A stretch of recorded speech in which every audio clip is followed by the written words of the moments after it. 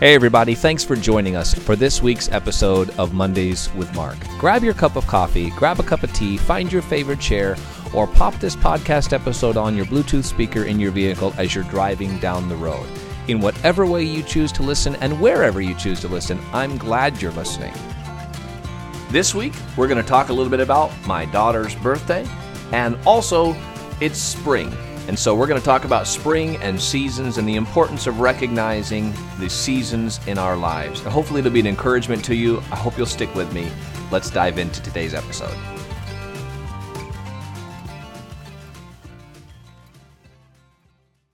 I hope that you had a good weekend and a good week last week. I know that ours was busy and full. One of our daughters turned 13 years of age. That's killing me. Literally killing me. I cannot handle it. Another one of our daughters is turning 10 today, or I guess has turned 10 today. And so just having some birthdays, and we got together with family over the weekend. Really enjoyed that. I love birthdays. They're a wonderful time. But I am struggling with the fact that my oldest daughter is turning 13 years old today. I was looking at some pictures of when she was just a little chubby-cheeked little cherub, and it's ripping my heart out. It really is ripping my heart out. My sons, ever since they were old enough to understand English, I've been telling them, when you turn 18, I'm kicking you out of the house. You can't live here anymore. My wife gets so mad at me when I say that. And as the boys grew up, they're like, no, Mom won't let you do that. But my daughters, I'm like, you can live with me forever. You know, you don't have to go anywhere. And my daughter used to hate the idea of boys, and boys were icky and boys were gross. And now she's 13, and she's actually well past the stage of thinking that boys are icky. She won't agree with me about that. She will agree with me that some boys are stupid, and I'll take what I can get. But I'm getting nervous. I'm going into full-blown attack mode. Like, they can't do for you what I can do for you, and they can't provide for you what I can provide for you, and I've been your dad, and I've taken care of you, and I give you these things, and I do that. I'm shamelessly trying to buy her affection. And but my wife reminds me that she and I started making eyes at each other when we were 14. And I would be a hypocrite if I expected different from my daughter. So I've decided that I'm going to be a hypocrite and expect different from my daughter. Dagnabbit, I'm not. I can't handle it. I'm having a hard time with my daughter turning 13 and growing up. It's really, really hard, isn't it? And some of you watching, your children are already in their late teen years or early adult years, and you're just laughing at me, and that's okay. But it is, you know what's coming. And people, when our kids were little and they were running around biting people and chasing cars naked down the street, people would say, you're going to miss these days. And they're right in most cases. I don't miss lots of things about the early childhood years of my kids, but there are things that I miss. And there are things that I look forward to. I'm so proud. Our oldest son is 18. He's out of the house, and I'm proud of him. I'm proud of the work that he's doing. So each stage brings its own joys. Each stage brings its own heartaches. But it's spring. It's my favorite season. I love the spring. Someone said to me the other day when I said spring was my favorite season, they said, I thought you said winter was your favorite season. I said it is. It's my favorite season. And when spring comes, spring is my favorite season. And when fall comes, fall is my favorite season. And I'm not a huge fan of summer. It's just too hot and there are too many bugs. And in Maine, too many ticks. I hate ticks. But I love the spring. I love walking outside in a place where it's been frozen all winter long for months on end now, and things are beginning to thaw out. I love hearing the birds seem to sound happier. The buds are starting to come out on the trees. The early spring flowers, the crocuses and the lilies are starting to come up through the soil, and new life is springing up everywhere. Winter can sometimes be so long. As much as I love the winter, as much as I love snow, when spring comes, I'm very happy to have it coming around the corner. I remember when I was a boy growing up in Skowhegan, Maine, we lived in the parsonage not too far from the church. It felt a lot farther when I was a kid, but now I realize it wasn't that far at all. But my parents used to let us walk home from the school, which was also the church, to our house. I'm really glad my parents let us do that. Kids these days don't often get a chance to walk somewhere without adult supervision. Without adult supervision or without adult supervision? I don't know which one that's supposed to be. Without grown-up supervision, but we did, and we walked to school. We would walk home from school. We would ride our bikes to friends' houses. It was different. It was a different day, and I'm glad that I got to grow up in the 80s and early 90s. It was an interesting time.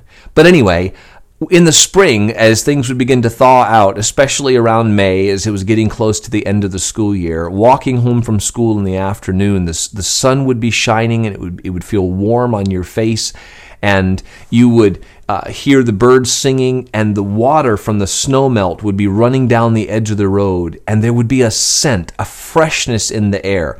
I think it was a combination of composting leaves from the winter, where the leaves had come off the trees in the fall and set under the snow all winter long, and now as things were beginning to thaw and melt, they were getting wet and they were beginning to rot and compost into the ground. The smell of fresh mud, the smell of water running down the side of the road, the breeze that carried all of those scents.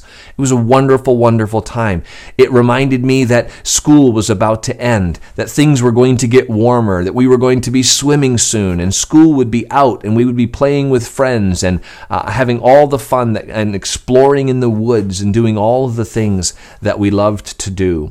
I didn't think much about new life in the spring at that time, but I always enjoyed the smell and the excitement that spring brings into creation and brings into our lives. God created the world to have these cycles: summer, fall, spring, and winter.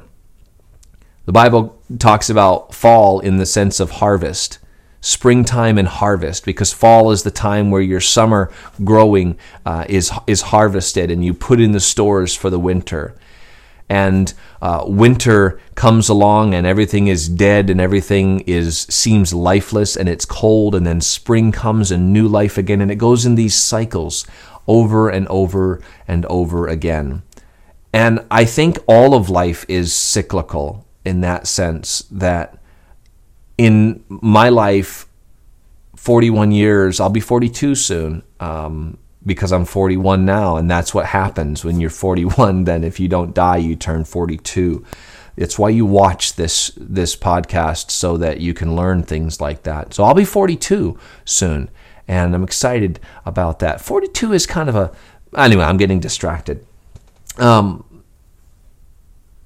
In 41 years, I've had a lot of these cycles of spring, summer, fall, and winter.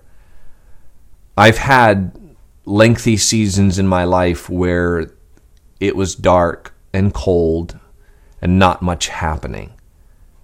I've had harvest times where it seems like things were finally going my way. And I've had times when the coldness and darkness came to an end and new doors opened up, new opportunities, new growth. And I've had to learn, as I'm sure you have, and if you haven't, I hope you will, learn that no season lasts forever. No season does. This is a theme in my life. This is something that I try to help people to remember on a regular basis. No season lasts forever. The strange thing is, the seasons of our life don't always match the seasons of creation, do they? It's spring right now, but some of you might be in the middle of winter in your life. Like, things are cold and dark. There's not much joy, and you wonder if things are ever going to be different than they are. I promise you they will. They will. Spring is coming. This is one of the things that I love about being a believer in Jesus Christ, is that the Bible teaches us that even though these seasons come into our lives, these cycles of winter and spring and summer and fall and winter again, even though these cycles come into our life, sometimes some of us seem to be stuck in a long, extended cycle of winter. But the hope of the Christian, the hope of the Bible believer, and the believer in Jesus Christ is that there is coming a day of almost like eternal spring, where resurrection is new life. Resurrection is symbolized by spring. Jesus said, except a corn of wheat die and fall into the ground, it abideth alone. But if it dies, then it grows and it produces all of this new life. And so winter is sometimes synonymous with death. Death of dreams, death of relationships, death of our loved ones, death of our careers. There are lots of areas that death can come into our life, and it can feel cold and it can feel distant and it can feel like, I don't like this feeling very much, even for young people.